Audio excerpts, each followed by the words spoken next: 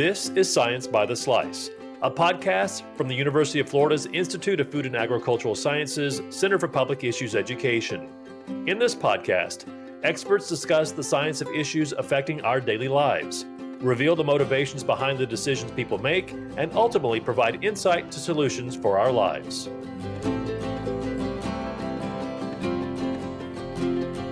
Hello and welcome to Science by the Slice. This is your host, Philip Stokes, Education Coordinator at the Pi Center. This is our second episode of a three-part series on COVID-19, where we're breaking down the pandemic to help us understand how we got to this point. Before I go any further, I want to emphasize that this episode was recorded on December 11th, 2020. As we all know, the pandemic is changing very rapidly.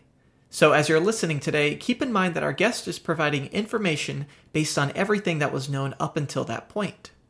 And my guest is Dr. Glenn Morris. He is a physician, epidemiologist, and has focused on infectious diseases his entire career, which led to him becoming the director of the Emerging Pathogens Institute at the University of Florida.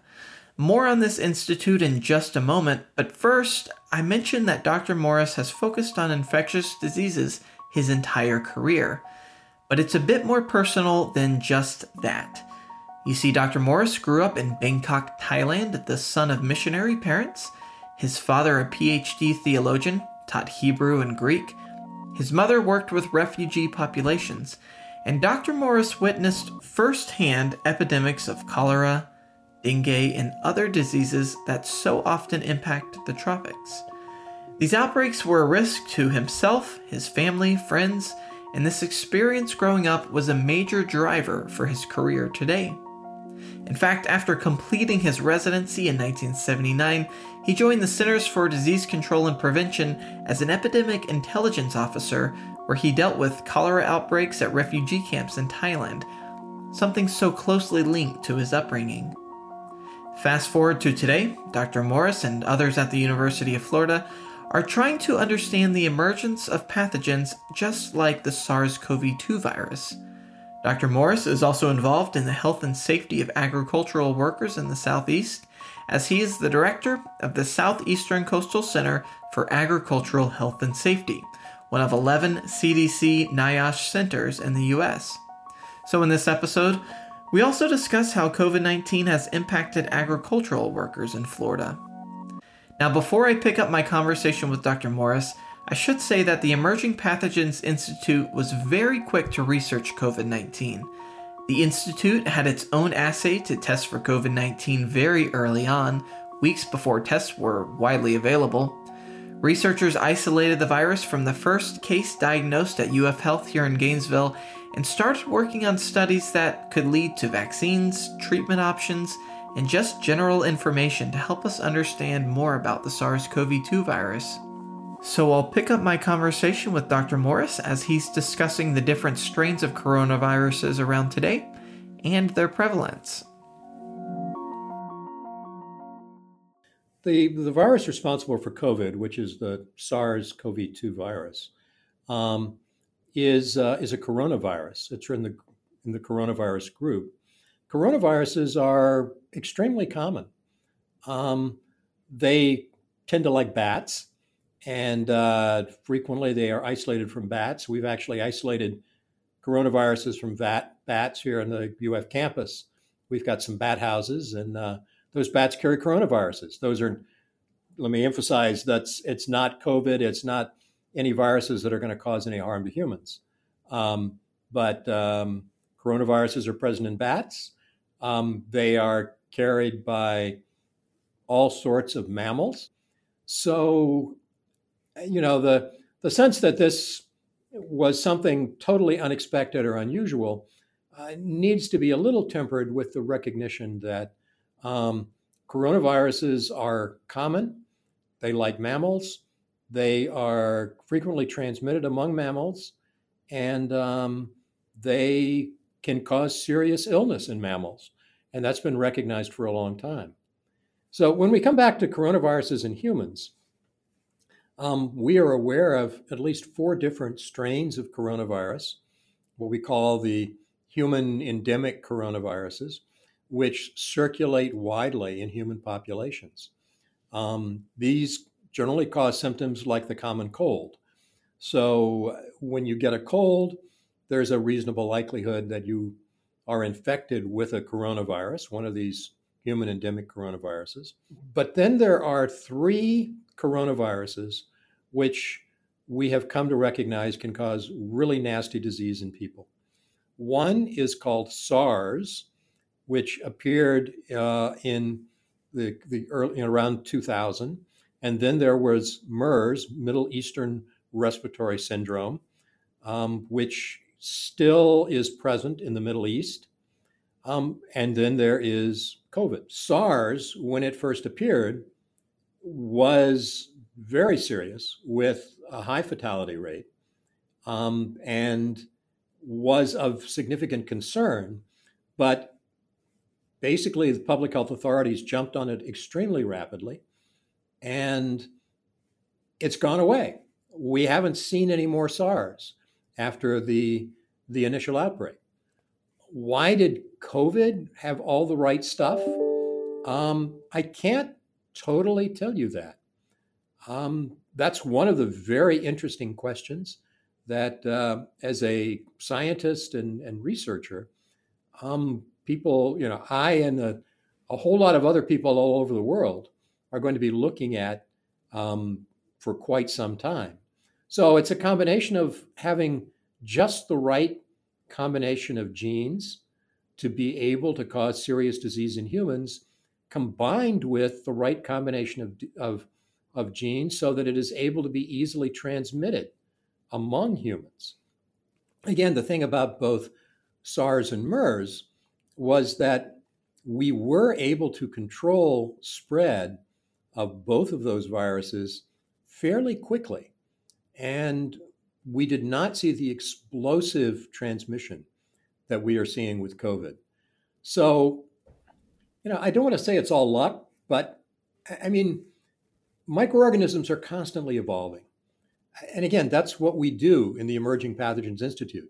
We watch microorganisms evolve and try to understand what evolutionary pathways might take them in a direction where they could cause devastating human disease. And in this particular instance, this is what we found was, again, we have a microorganism that happened to undergo the right evolutionary changes, that it was suddenly able to become a monster, as it were, and to be able to cause global pandemic disease. So that's really interesting because it sounds like there are certain factors that, like you said, it's at the molecular level that we can't control. But then you also mentioned the fact that with SARS and MERS, public health officials kind of got on top of things early and restricted the spread. So now let's bring it back to COVID-19 and let's talk about spread in the Americas and in Florida, because of course that's where we both are here in Gainesville, Florida. Tell us a little bit about the case count in Florida and sort of what the drivers of that were, and maybe some of the things that were not done as well as they could have been to restrict the spread. Well, again, today is December 11th. I always put the date in because the numbers are changing so rapidly. This is right at the moment, this is not a good day, or at least last Tuesday was not a good day.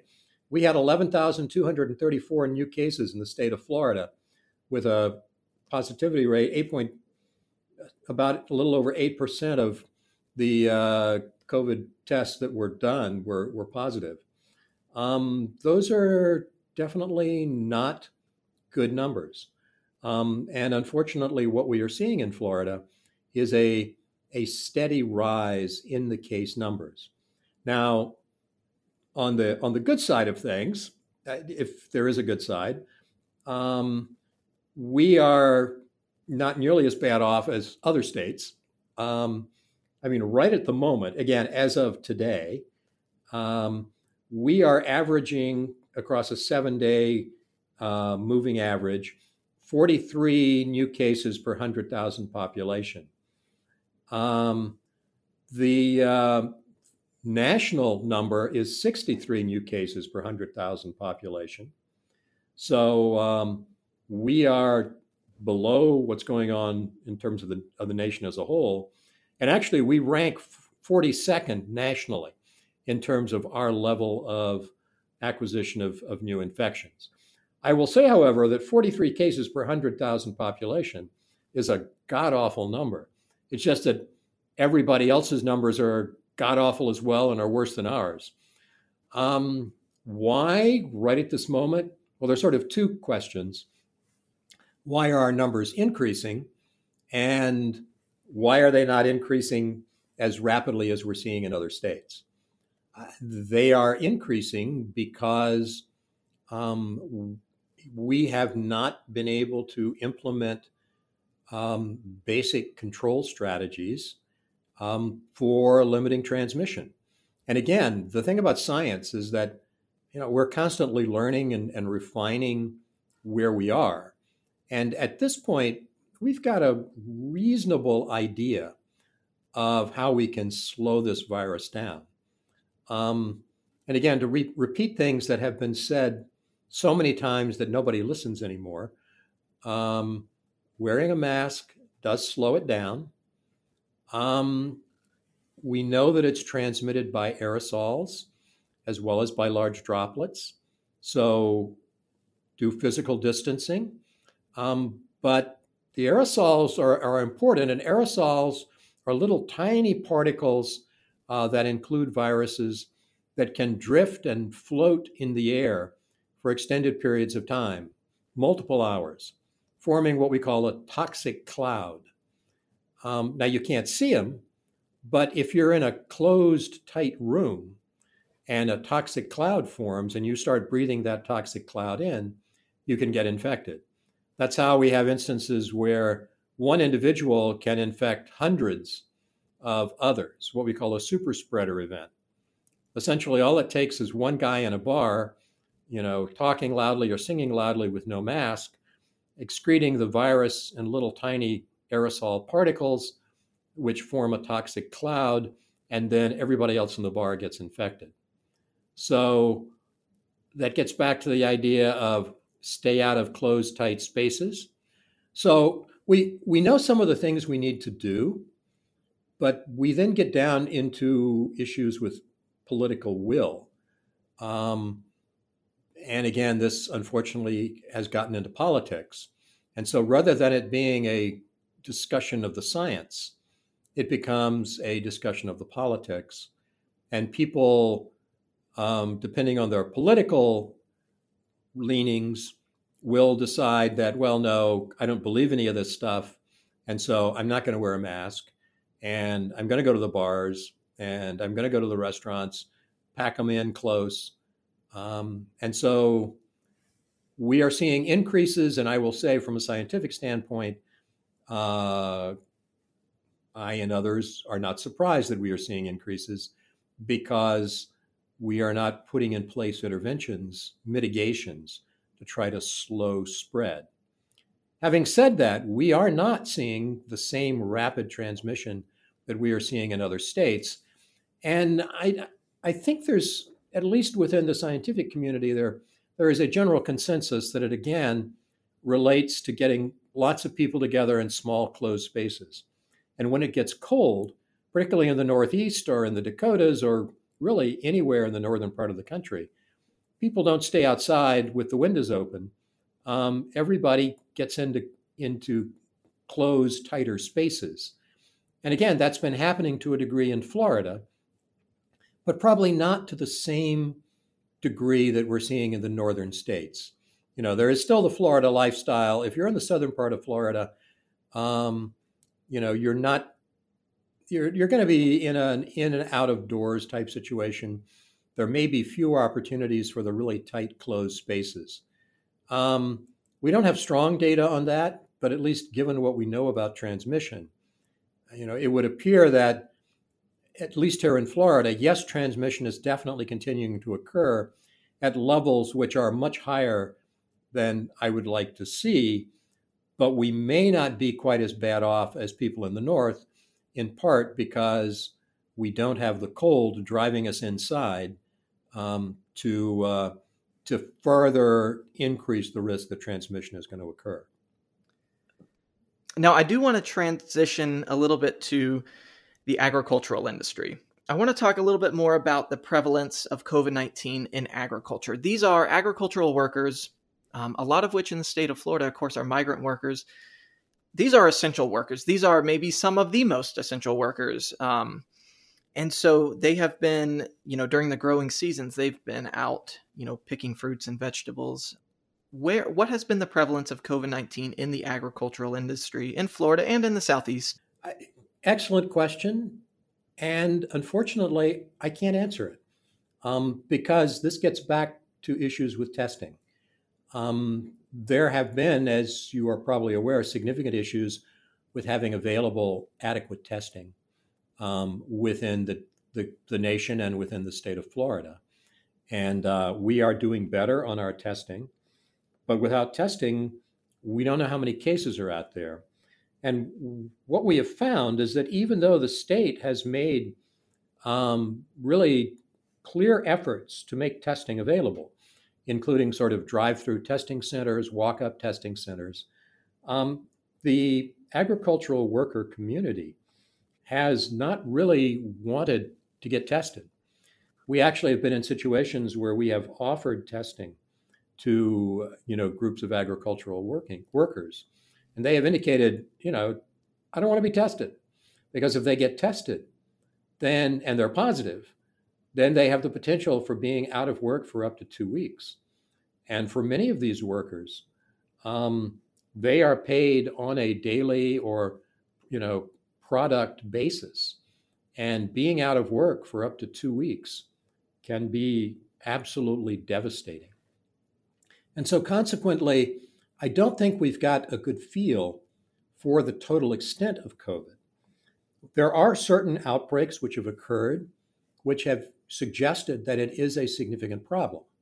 And just to name one, in which we were involved in the investigation and which was reported in the Gainesville Sun, there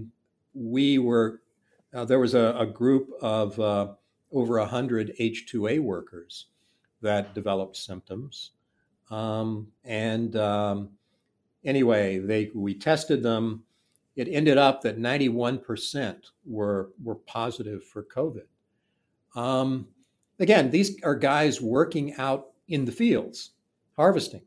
So being out in the fields is probably not the risk factor.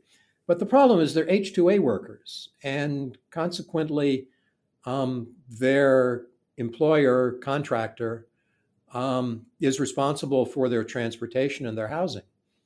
And in this case, they were being transported in a couple of old school buses that were packed with people.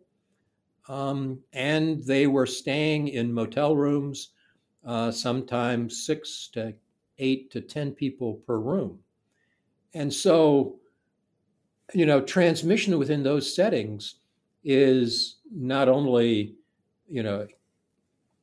reasonable, but expected. When you've got 10 people sharing a bedroom and one person is sick, then everybody else in the bedroom is going to be sick right away.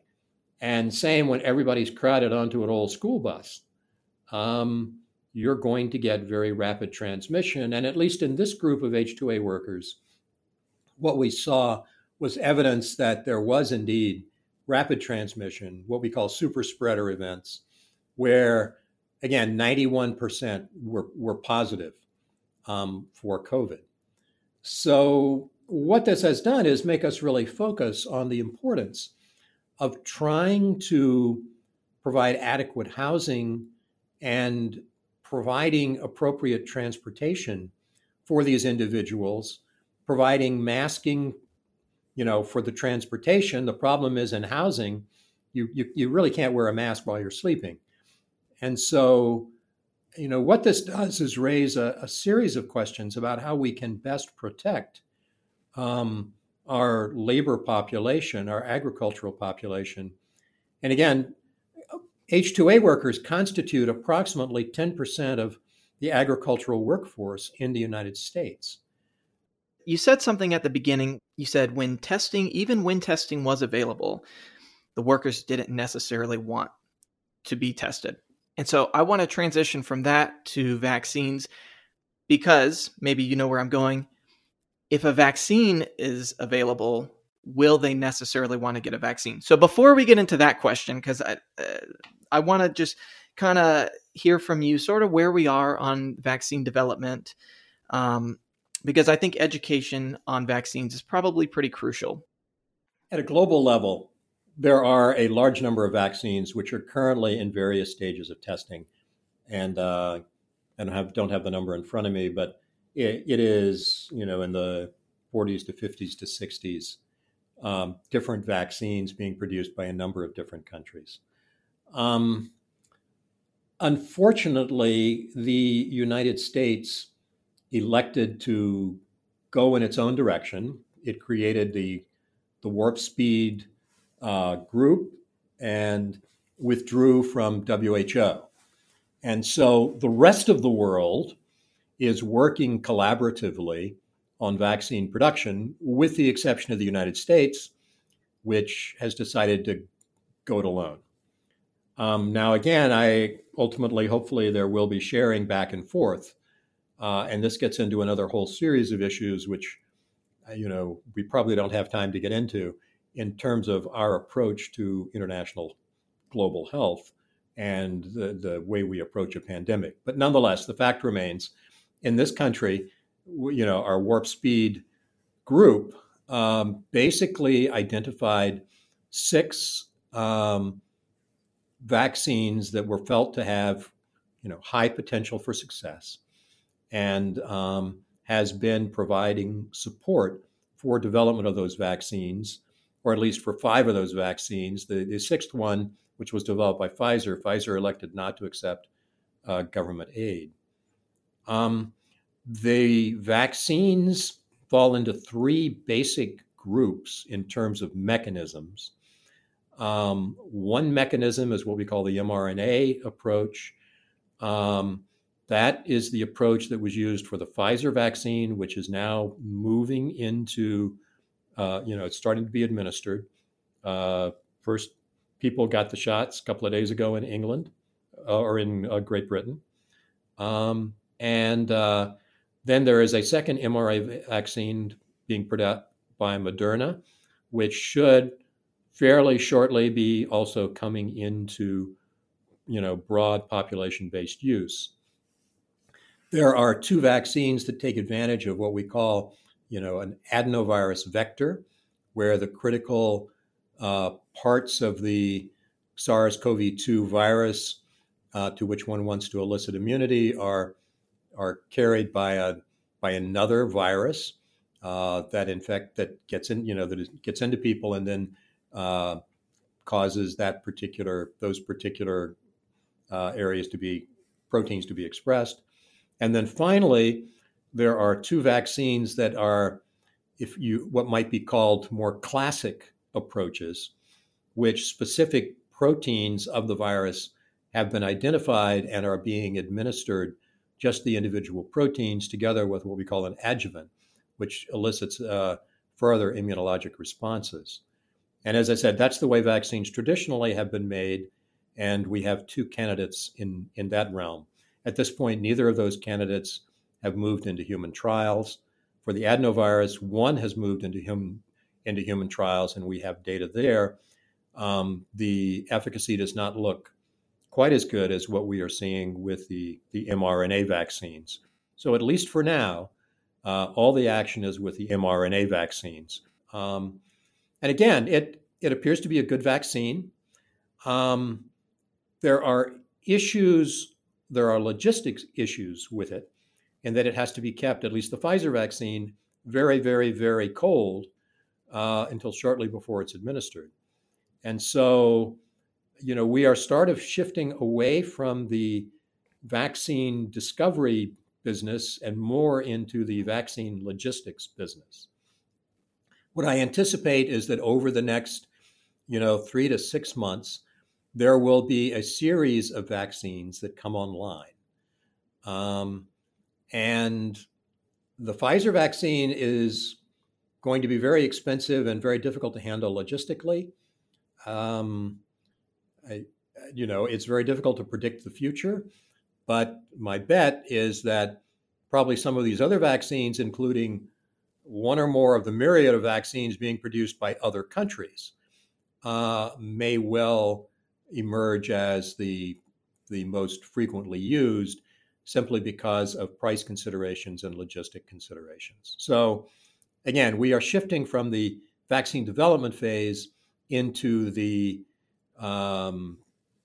logistic and, defining which vaccines can be most effectively distributed to the largest number of people. So one question I do want to ask, so of the vaccines we're talking about that will be available or potentially available in the United States, it sounds like none of them are the live attenuated viruses, right? The live weakened viruses. Is that correct? Well, the adenovirus vaccines are potentially a live attenuated. But that's the adenovirus. We have no virus that is the live attenuated SARS-CoV-2.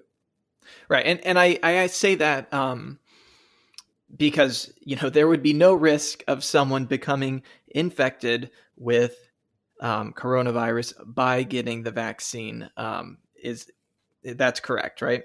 That's correct. All of these vaccines that are being considered in the United States involve only parts of the SARS-CoV virus. Specifically, all of them tend to focus on one single part of it.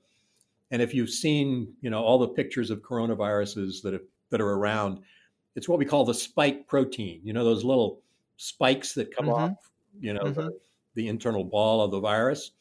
And that spike protein is what seems to elicit the major immune response. And so consequently, what is the thing that all of these vaccines are focused on is that spike protein. That by itself, again, clearly, absolutely, is not an intact virus and cannot cause disease. So getting the vaccine will not in any way raise the risk that one can get COVID. What kind of protection do you foresee that giving people that do get the vaccine? And how does that change maybe their behaviors or their life after they get the vaccine? Well, again, the data suggests that to start getting population-wide immunity, where we begin to see significant drops in the occurrence of illness, we're going to need to immunize. And again, these calculations take into account,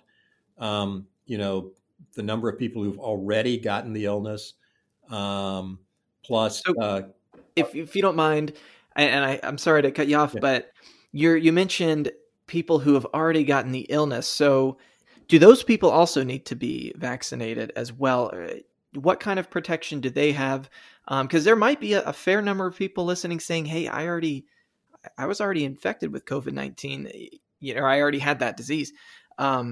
Do I need to get the vaccine?" So sorry to no. cut you off. And that's an excellent question. What I was going to say is we're probably going to need to immunize anywhere from about 40% to 70% of the U.S. population to really get a handle on things, slow this down, and cut it back to a level where we are not seeing the horrendous outbreaks that are occurring today. If people have already been infected, it will not hurt to take the vaccine. Is it absolutely necessary? Well, they probably have a degree of protection from the immunity to the illness. We don't know how long that protection lasts. Getting a dose of vaccine would boost that level of immunity. And I think we'll probably reach the day where getting a coronavirus vaccine is something that one does routinely. Again, we're still not sure how long protection is going to last. But, if I were to bet, based on our understanding of the immune response to the human endemic coronaviruses that just cause the common cold, and keep in mind, you get a cold every year. So if you're infected one year, you're not necessarily protected the next year. We may well need to be immunizing everybody annually, similar to what we see with influenza. So, when you go to your doctor's office, he or she may well say, okay, time for your flu shot and your coronavirus shot. But again, it's hard to say for sure. We're way too early in the process to predict. But nonetheless, I think we are moving into a situation. I mean, this is not going to be like measles or some of the other childhood vaccines where you get the vaccine once or maybe once or twice, and then you're protected the rest of your life. The odds are we're going to be, all of us, becoming very familiar with coronavirus vaccines, really for the rest of our lives. So is that because there could be different strains of this virus, or is it just the waning of immunity over time, or is it both? It's probably more the waning over time. When we look at actually some very nice work done by Dr. Derek Cummings here at UF, has looked at persistence of immunity to the human endemic coronaviruses. And again, it appears that the immunity just simply wanes over time and doesn't last more than a year or two. Now, we have no idea what's going to go on with SARS-CoV-2. We do know that when we look at the presence of antibodies in patients who have been infected with SARS-CoV-2, we find that we do start seeing a drop-off in the presence of antibodies, starting at 3 months, going on through 6 months. The problem is the disease hasn't been around long enough for us to know what's going to happen at 9 months, 12 months, 2 years, 3 years, 5 years. But we are seeing definite evidence of a drop-off in available antibodies in patients who have been infected. The question then is, will we see the same drop-off after vaccination? We have no idea. And so at this point, it's simply too early in time to predict exactly what's happening. So going back to the agricultural industry and, the need for everyone, to get the vaccine, to, have some immunity, some herd immunity. What's important for those agricultural leaders in the state of Florida and in the Southeast and elsewhere to know about the vaccine and the importance of people getting it, and what they should know about, their workers getting it as well? Yeah, well, I think the starting point is the point you just made, is that to maintain herd immunity, to keep the virus from spreading within our population, there needs to be a high level of vaccination. And so, just like with measles, for example, when we saw people stop getting their kids immunized for measles, all of a sudden we started seeing measles outbreaks. The same thing will happen with coronavirus. Not only do we have to reach a certain level of vaccination, we have to maintain a certain level of vaccination. And if we have certain populations, such as agricultural workers, who are not immunized, then there is the possibility that they could serve as a basis for transmitting the virus and be a source of continual outbreaks within other portions of the population. And so consequently, it is very important that we get a reasonable level of vaccination within all components of our population. And again, I think one of the things that is of concern is that for some of the agricultural population, agricultural worker group, there are anxieties about the vaccine. For many, English is not their first language. There often is a lack of strong scientific background, and there is frequently a distrust of science and of doctors and of their labor contractors. And so under those circumstances, I think that, and in fact, one of the things that we've been working with the Extension Service here at UF is to begin to develop programs that can provide appropriate education and reassurance that taking a vaccine is safe. It's important, both to protect the individual who gets vaccinated, but also to protect society as a whole. So, somebody could say, well, I'm going to take the chance. I may not get bad symptoms, so I'm just not going to get vaccinated because I don't trust the vaccine. Probably not a good idea, because while you may be willing to take the risk for yourself individually, if we don't get a high enough percentage of people vaccinated, we will continue to see ongoing outbreaks.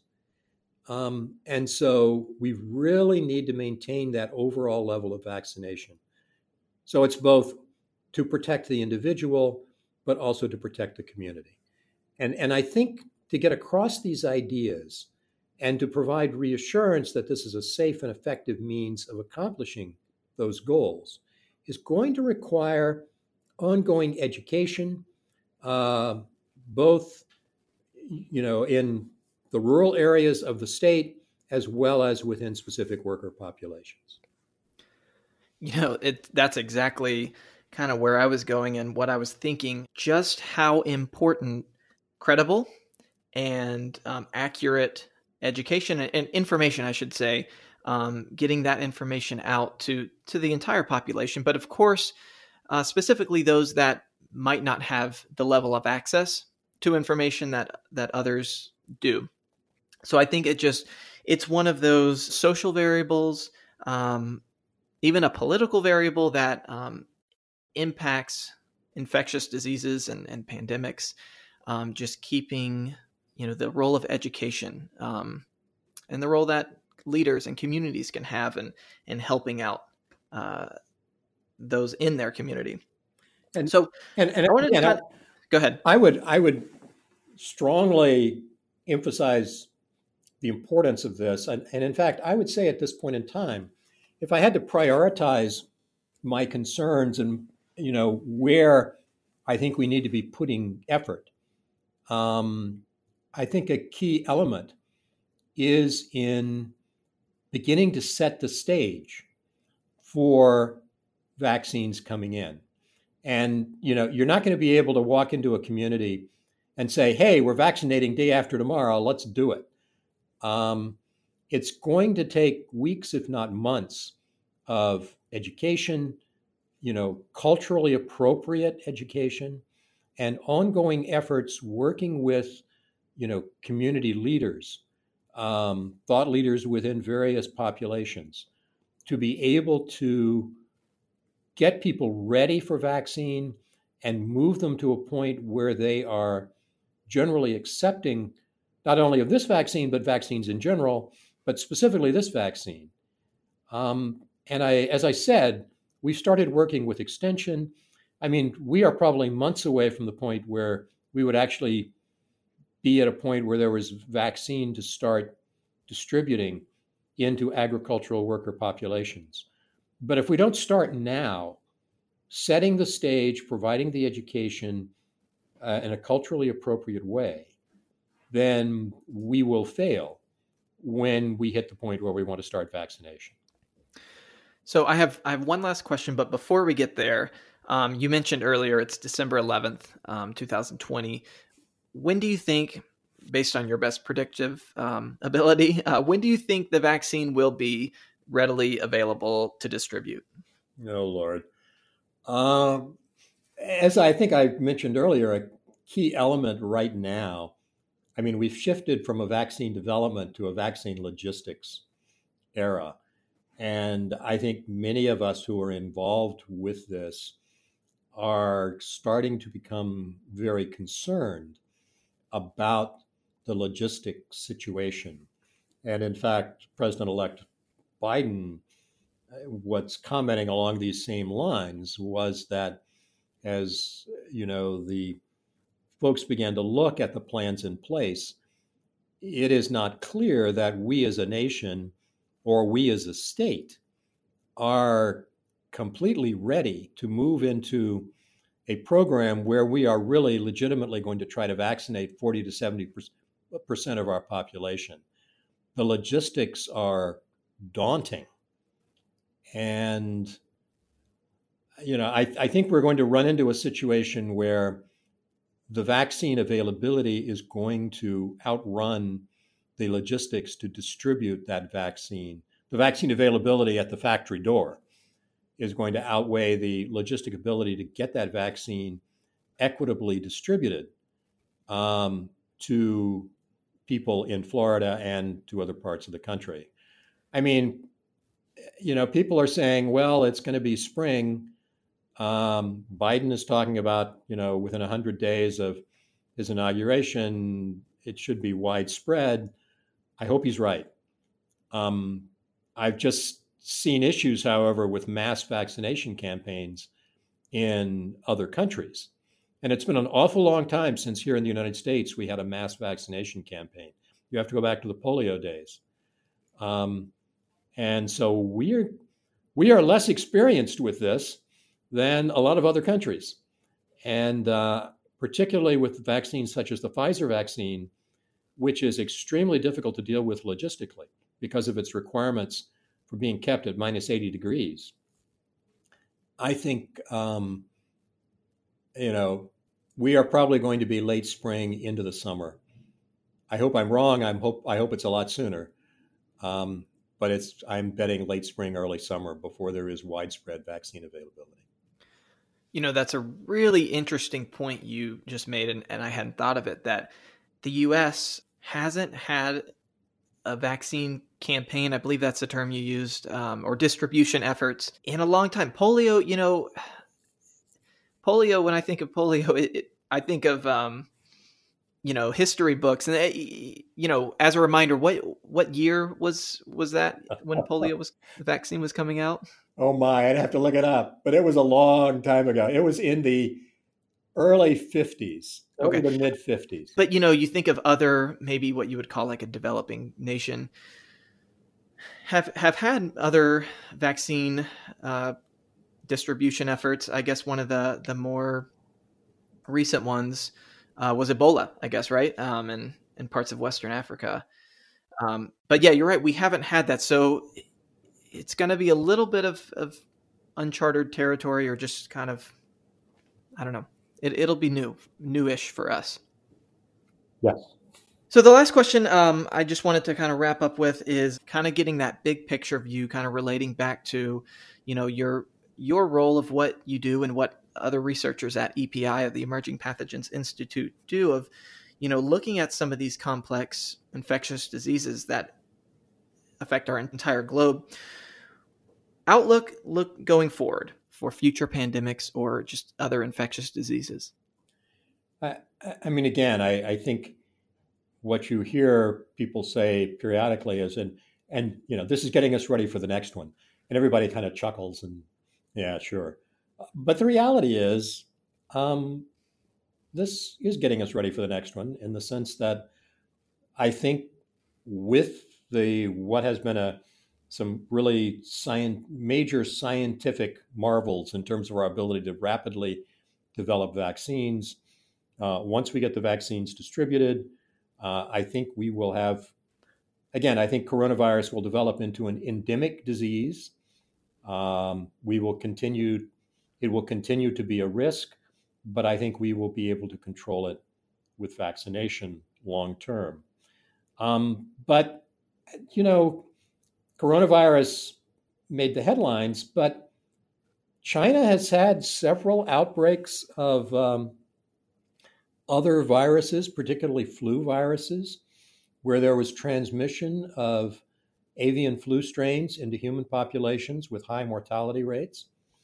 In each case, it was possible to get things under control, and the virus appeared to lack some critical genetic elements, which allowed it to be rapidly transmitted. And then there are things like Ebola. I mean, again, this is what I spend my life doing, is monitoring these little blips that occur. And most of these little blips just go away. But as the coronavirus, as COVID has shown us, every now and then, something comes along that has just the right combination of genes and manages to sneak out from under initial control efforts. And again, what we have learned from coronavirus is that rapid, extensive global transmission is quite possible, and that our societies are not well positioned to prevent rapid spread of respiratory viruses. And so, do I think there's going to be another pandemic again soon? No, hopefully not. Let's get this one under control. But there are viruses out there that worry me. And I think that we have to, again, not only say we want to get this under control, but recognize that we need to be ready for the next one. And again, what has been interesting is that countries in the Far East, South Korea, Taiwan, even Australia, New Zealand, have been, and China, have been very effective in controlling COVID. And one reason everybody points out is that they all got scared with SARS. When they saw SARS, it made them put in place appropriate public health interventions so that when SARS-CoV-2 came along, they were ready and they jumped on it. And consequently, the impact of SARS-CoV-2 on these countries has been minimized. In contrast, we were not ready. And the thing took off like lightning, as it did in most of Europe. So one would hope that this would serve as a warning, and that just as SARS may have gotten places in Asia to be ready for SARS-CoV-2, perhaps SARS-CoV-2 will generate sufficient support to develop the type of public health infrastructure in this country that will allow us to withstand the next onslaught.